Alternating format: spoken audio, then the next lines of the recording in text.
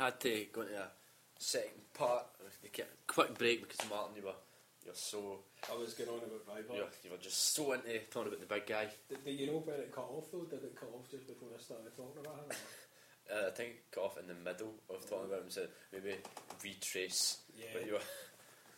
Well, everything about Ryback to me just screams monster heel. He's a big guy who just demolishes his opponents. There's not been a babyface like that. I couldn't tell you the last time there was a babyface that came in and within his first year he was just killing people. It's not a done thing, you know. Your babyface is supposed to work from the bottom, you know. He's supposed to be the one that's kind of playing catch up. But this guy, like, everything about him just he doesn't seem as if he should be getting beat at all. Like, in fact, at first, you know, they were having him beat two guys. All right, you know, absolute jabrones, but he was destroying two guys in one match, you know. And then it wasn't just, you know, the jabronis. You know, he was beating, you know, like tag teams in one. Pardon me. Which is just something that really shouldn't happen to a babyface. And then getting pushed right in with the whole Punk angle, you know, that really hurt him in a lot of people's eyes. I think a lot of people that would have gave Ryback the time had he been, you know, allowed to develop, you know, had he kind of like paid his due. Like Goldberg, you know, Goldberg, like obviously that's what they chant, but you think about it, like Goldberg came in and he had his streak, you know, he was out there wrestling on TV every week and he was getting better. He wasn't the best wrestler, but he did get better, and you could see that in like the matches he was having and the kind of talent he was in there with, you know. So and they put him in there with a lot of kind of experienced guys, and it's no surprise that Goldberg's best matches are with guys like Raven, William Regal, Steve Regal, and like Sting. You know, those and even though his match with Hogan wasn't brilliant, but you know, because Hogan could guys could carry him, you know, and like do all the gaga and all that kind of stuff, and you know, it was. But Ryback's just not of that calibre, you know. I'm not saying he's probably a nice guy, but he doesn't deserve to have that kind of spot. It's certainly not a babyface spot. See, if he was heel, I could understand. I mean, his heel stuff with Cena was in 2013. Yeah. When he turned heel at the kind of Raw after Mania. Mm-hmm. That was good. Like, yeah. I don't know why. Like, obviously, when he came back from his injury, they always, like, whenever somebody's away for a while and they come back, they're always going to get the kind of the comeback pop, you know, the welcome back pop. But I don't know why they didn't have him like straight away, you know, just like clotheslining a beloved babyface and keep on the heel path, because like what Mark Henry always 9 times out of 10 does when he comes back. Yeah, he'll lull them into like a false sense of security. He'll be all like jovial and all happy and stuff, and then he'll just like cut an awesome promo. Like, that's the one thing about Mark Henry. Say what you like about him kind of in the ring, very, very hit or miss. You know, he can be awesome or he can be absolutely terrible. But see, when he wants to cut an awesome promo, I don't think there's many that can top him. Like, there's been times where he's like had you on the verge of tears, like his retirement one where he was standing in the ring with his boots and then just turned on Cena. That was gold. So, what we can talk about now is this is the next part. Okay. Elimination Chambers this Sunday. Mm-hmm. Network exclusive for some strange reason, but the network is free this month. Yeah, if you haven't subscribed before. You haven't subscribed, but if you want to subscribe, you can get it for $9.99. I'm not getting paid by WWE to say that, sadly, but I just say it anyway in case one day they might pay me. Well, you know, you could get it for less than $9.99. You know, when it first started, obviously it was $9.99, and we had it. You know, we set up the kind of DNS thing and all that. I had to pay for that as well, but we were getting it for like $6.74. Something stupid like that we were getting it for. So they're all shouting about $9.99. We weren't even paying £9.99, you know, $6.74. Wait, was it the house show? The house show last November there, me and Steve went to, and they brought up the network apology video because it got delayed, and the whole place booed. I was like, this isn't going to go well when it finally launches, but I don't know what they were thinking. And when you think about all the carry on with the network, like in the UK, and all the talk about you know, like have like Sky and, you know, having like signed such a long contract with them or whatever it was, and not being able to like show certain content. And then there was talk like we would get the network like they've got in Canada, where it would be like a kind of really crappy version. You know, it would be like pared right down. You could only get like certain things, and like the stuff that would be shown would be tripe. You know, like on the kind of live stream. I don't know what that was all about. You know, was it just kind of like Sky and WWE not wanting to reach an agreement? If anything, that kind of put people off, because they gave us a day, you know, they gave us a time it would be going on, and then people had been waiting for it for like a long time at this point. They were really hyped for it, and on the day, I think it was like 2 hours before. I logged on. I was like, right, I better get my network membership sorted. Here we go. Yep. Nothing. Well, I mean, I'd even got the network on the Xbox. Like the app was there. Yeah. For me to download, so I could watch it through the Xbox One. Had it downloaded in, you know, anticipation of it being on. You know, already I had my login details on the PC for the US network. So everything was in place, but then at the last minute all falls apart, and I'd love to know what happened there, because like that doesn't really happen in business. You know, it's like just like. It's not like you've got all these deals in place, contracts I've signed, and then at the last minute somebody goes, nah, changed my mind, I'm not doing that. But no, you've signed this letter of intent, you're going to do this, and you're doing that. Thousands and millions of fans are sitting on their computers ready to log on. And, you know, how did that work for them? So, we've got Elimination Chamber, it's a full card.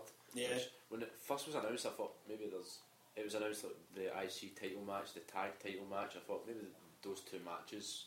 But a full card, I don't really see there being title changes.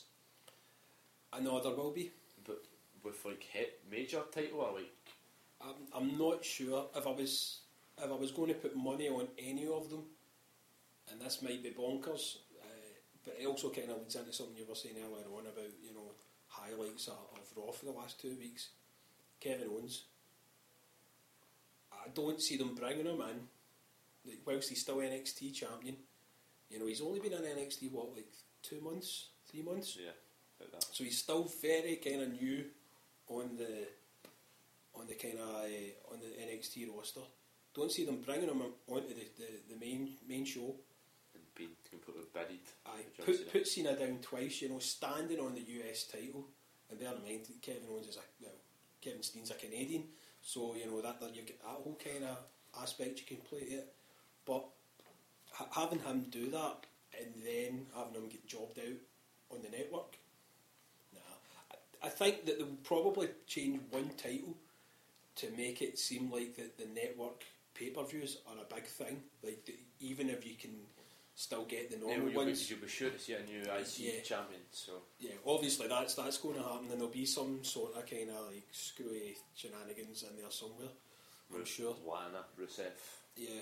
If Rusev does make it, which is quite a weird angle. I don't really see where like Dolph Ziggler. I mean, that's what I said last week. Where does Lana go? Like Ziggler is the type of character that is suited to that kind of valet. Yeah. So you like Vicky, AJ.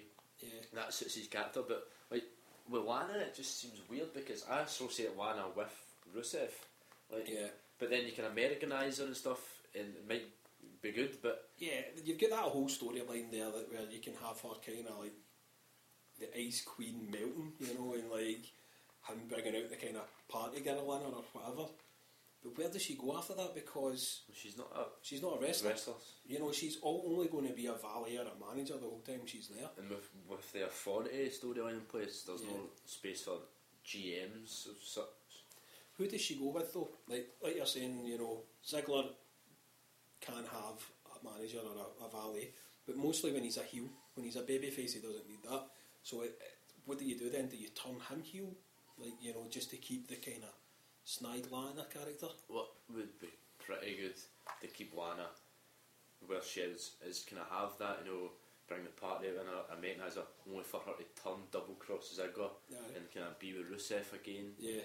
And they could maybe go into a feud for the title, the IC title, which would kind of lead. I think that's probably where this is leading to. I don't see them kind of turning. I know she's like almost 100% away from Rusev right now, and definitely leaning towards more the kind of babyface.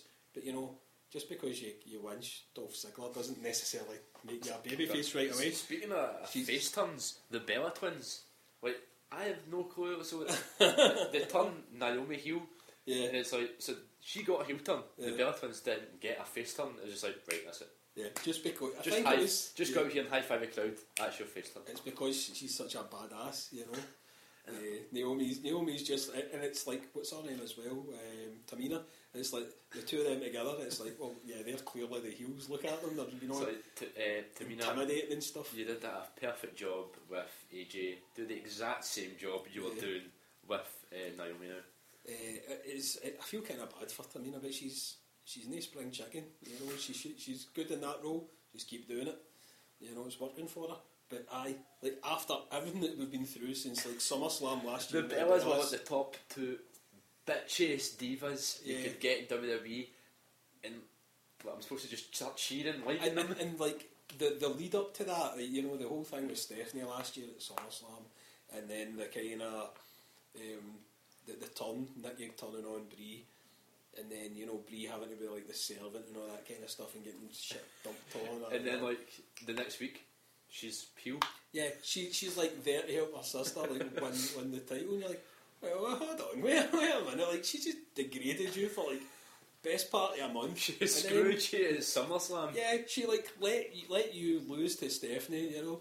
What's the logic in that? I mean, I know obviously like family's family, you know, like you wouldn't necessarily like completely fall out with your sister or your brother over that kind of stuff, but in the world of WWE, that's enough for it to be over. You know, that could be done.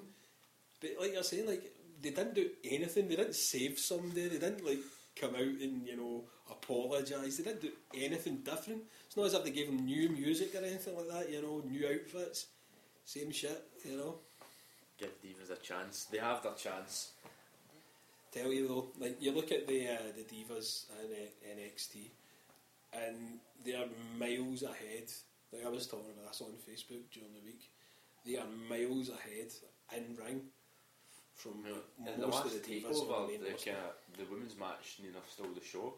I think that was the longest match. The last takeover. The one where Samoa Joe came out at the end.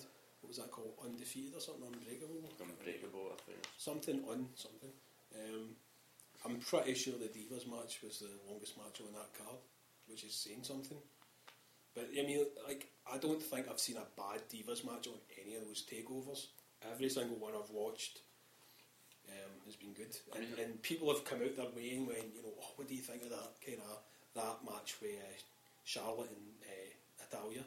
That was awesome, wasn't it? You know, other people who are no longer kind of like interested in WWE Diva matches, fast forward them and watch these matches. It looks like they're really taking the time, taking a develop major storylines with the kind of women in NXT. Yeah. When you look at main roster stuff, it's just like it's all rushed to get a pay-per-view match as quickly as possible. But as I watched it the other day, and like they've turned Emma heel. Yeah. And they're really pushing her and developing her as a heel, but you never get it in the main roster. Yeah, they're doing it, kind of doing it with Naomi, but not as much. Yeah. And you think, what will happen? Like if Charlotte and Sasha Banks, what will happen if they go up to the main roster? What have they said is Emma's motivation? Did she cut a promo and say like, this is why I'm heel now? Or? I'm not sure. She might have turned Bailey. I think that was the kind of whole. She was Bailey's best friend. Right. Up there, I think. I'm not quite sure. Bailey was getting all the chances, kind of a bit of jealousy, and then she turns. Right. I enjoy like watching NXT. But what I'm saying is, like, it makes sense for her to have turned heel. It wasn't just a case of like, I'm going to attack the champion and then kind of like, obviously not low blow a chick, but you know, like kind of like wipe her hair, you know, fuck her makeup up or something, you know. I don't know what women do, what divas do to kind of like be really heely, like kiss their boyfriends or something. I don't know, but like that would make sense what you're saying, like about Emma and Bailey and NXT. That makes sense. Like that's a good kind of storyline point for her to turn heel. But with the main divas, it's like like we're saying, like if you can't turn them babyface and you can't turn them heel, like what's the point? You know, if they're that interchangeable, it just depends on like, who's high-fiving and smiling. Like some of the backstage segments you get with divas, like sometimes like the group of divas, and it's like you see Rosa Mendes, you think is she face or heel? Because it's been so long since I've seen her perform that I don't know. Well, look at the bit on Monday's Raw there when like the Entourage guys were like backstage and they were like the kind of random divas just appeared, and it's just like a crazy wee assortment. You're like babyface, heel, babyface. I don't know who that is. You know, it's like what? Why are they like? If they're supposed to be like fighting in ring and like against each other, why are they all hanging out backstage? It's like that's the kind of shit that in the 80s, you know, you would get your ass handed to you for. You know, see if you'd have done that in like Mid-South or something, like Bill Watts would have just like he would have actually beat the shit out of you, like whether you're a dude or a chick, he would have. But I tune in NXT not only for like, the kind of major stories, but I tune in to watch like. Well, it's a must-see. I've seen the women wrestling, but it's the main roster, like this is no disrespect to like, fans of like the Bellas or any of the divas, but I'm not tuning into it like, oh, I really need to see what's happening with the divas. But like NXT, I'm like, I really need to see what's happening with the divas. You're not alone. Like most people are, you know, and when you get them coming up to the main roster, they aren't going to get the same kind of chances. It's a different show. Yeah, and that all comes down whether it's Triple H has really has the influence in NXT, but when they got main roster, no, there's not that much influence from Triple H. It's like you look at the people that are on NXT, like are there kind of behind the scenes.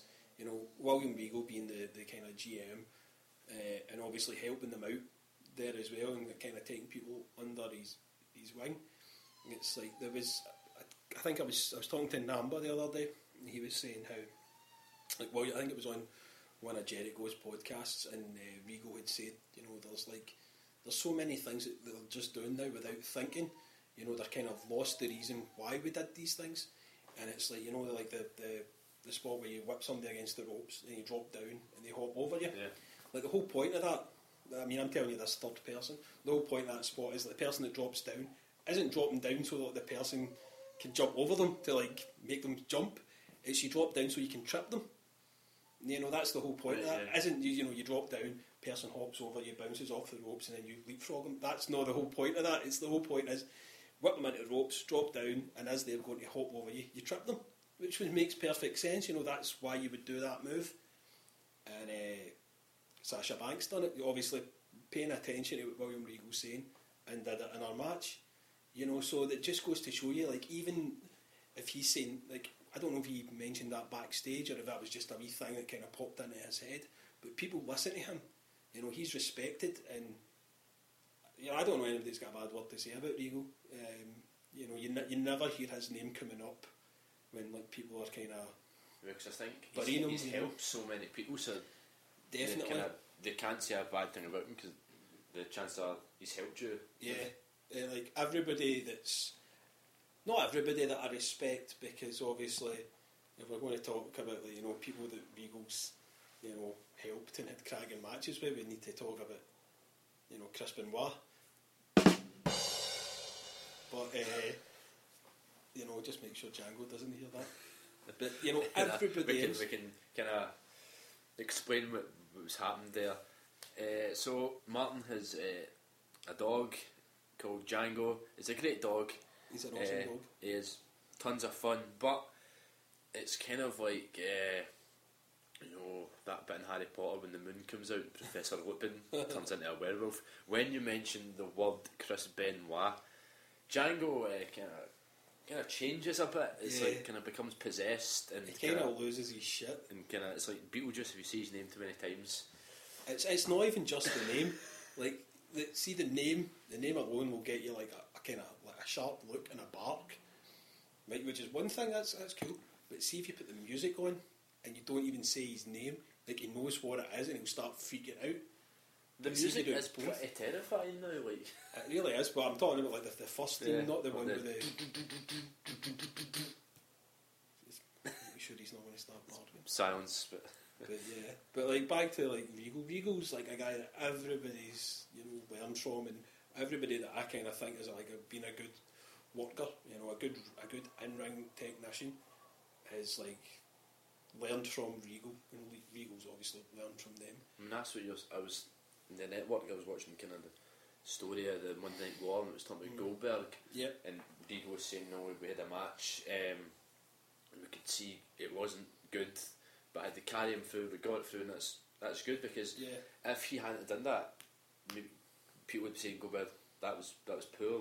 Why were we giving you his opportunity? But because when Regal helped him through it, people saying, yeah, you get through the match. He's a very selfless guy like that. You know, I mean, he'd a great kind of upbringing in it. You know, having read his book and listened to his stories and all that, he kind of learned the hard way. And I think his mindset is, you know, I did that so other people don't have to. You know, don't get me wrong, he's probably quite a kind of like a strict kind of trainer, but he's got to be kind of, he's got the, what's the word I want, compassion.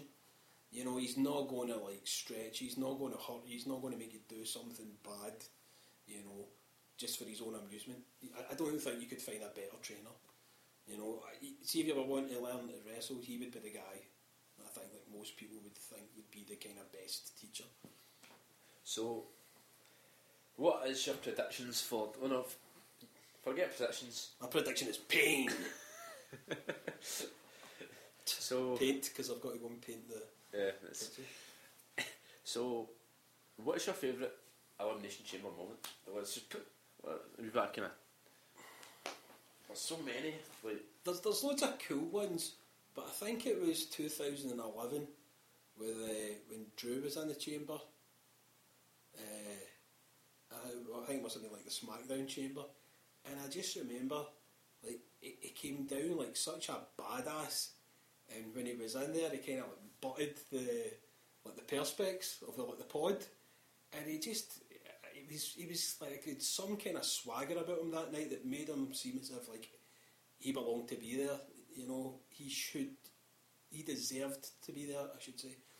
And in that match with like all the other kind of guys, that to me was a cracking wee moment, because it just showed you like that on any given night anybody can be like a main event superstar. I think one of my favourite moments was the 2013 Elimination Chamber, where you had 2012, sorry, where you had Santino. He really heavily pushed for the title, and it was him and Brian were the last two, and he hit the Cobra, and it was like the closest near fall ever to winning the World Heavyweight Championship, and it was imagine that. I would have probably been raging at that point, obviously being a huge Daniel Bryan fan, but you know the only other time I can think on, you know, sorry to get away from the Elimination Chamber, but it was when he nearly won the Royal Rumble. Do you remember that? And it was the year that Del Rio won it, and everybody had kind of forgot about him. I remember Cobra and then started like blessing himself and dancing. I was going absolutely bananas, because like I did not want Del Rio to win it. I thought it was too obvious, and like, you know, it shouldn't have been that. But when he popped up, I was like, please let this happen. This will be the best thing ever if this guy wins the Royal Rumble. But I just thought I had another really good Elimination Chamber moment when it was for Undertaker Shawn Michaels WrestleMania 2. When he came out and like Taker wouldn't wrestle him, not wrestling you. And screwed him out the kind of... And he screwed him out the I think it was, can't remember who he was left with. In fact, was it not Daniel Bryan? No, it wouldn't have been, because that was like 2008, I think. Yeah. Oh no, it wasn't. It was well before 2000. Oh no, maybe it was 2008. I can't remember who the last two were, but he popped. It was Jericho. And he popped up. You know, super kick. Jericho gets the 1, 2, 3. He goes on to WrestleMania. In fact, that might have been the same year then, because I'm sure Edge won the other Elimination Chamber, which gave him the right to go to WrestleMania to wrestle Jericho. So that would have been WrestleMania 25, they I think it was 26, they thought. Yeah. They fought each other, yeah. So that would have been, what year would that be? 2010? correct. I think Hold we'll on, use Google. just bring up the old Google search here. 2010, I'm going to say because 2011 was WrestleMania 27. Maybe it was 2010, but I think it's probably those two moments that I spoke about were probably from the same Elimination Chamber. Elimination Chamber. So the old Wikipedia here. I think my favourite moment was 2006 New Year's Revolution when you done Elimination Chamber. Yeah. When Edge cashed in and Cena. Yeah. Which was pretty good. So we have. This is actually just the Elimination Chamber, Chambers. not just the actual event. I mean, it's strange. So there we go. So Chris Jericho defeated The Undertaker and Edge defeated Drew McIntyre. Yeah, so that was the same year, 2010. You were spot on. So two of my favourite moments came from the same pay-per-view. And unless I'm really mistaken, that might have been the same year that The Undertaker got burned.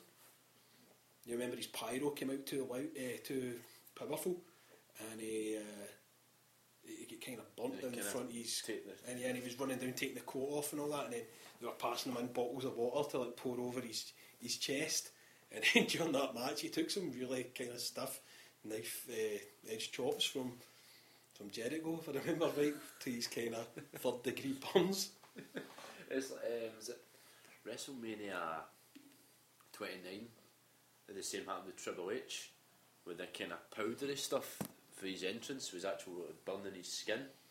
Oh, right. Before his match with Brock Lesnar, they came out and it was like kind of powder stuff with spraying, but it was like kind of like that kind of burning rash. Oh, right. No, I didn't know that. These things happen. These things happen, especially when you're going to have entrances like that. Well, I mean, Triple H is like the kind of guy who now kind of must put a lot of thought into his entrances. Like years gone by, it was just like Undertaker, but since like WrestleMania 27, and even 22, they kind of on the throne and stuff. Was that 22? Was that far back? Far back when they fought Cena at 22. When they kind of King Conan stuff. They kind of launched the kind of Kings theme. Yeah, which was an awesome theme. But even then, if you think before that, he was like one of the first guys to have like a band playing him, because like Motorhead played him at WrestleMania twice. But I think it's funny they only kind of inducted Arnie into the Hall of Fame this year, just because they promoted the Terminator at WrestleMania. Well, did Triple H get inducted into some Sports kind of Hall of Fame? Yeah, but it was a night. It was kind of you induct me, I'll induct you. Yeah, I'm cool with that, and I was cool with the whole Terminator Genesis stuff. Although I'm not sure what they were thinking, because it was like promoting a film that was still like 3 months due to come out. It's still not even out. Yeah, but at that point I was really digging, like until I'd seen that other trailer, the massive spoiler for Terminator Genesis. I was right into it, and I loved that, man. I loved all that shit. See all the robots, the T-800s and all that coming up, and him with the kind of Arnie coming up, time to play the game, and stuff. I told you I'd be back. What you wanted was for the ultimate run-in. You had the Click come out, you have the NWO, then you've Arnie come out. Yeah. What better way to promote than Arnie come out and helping Triple H win?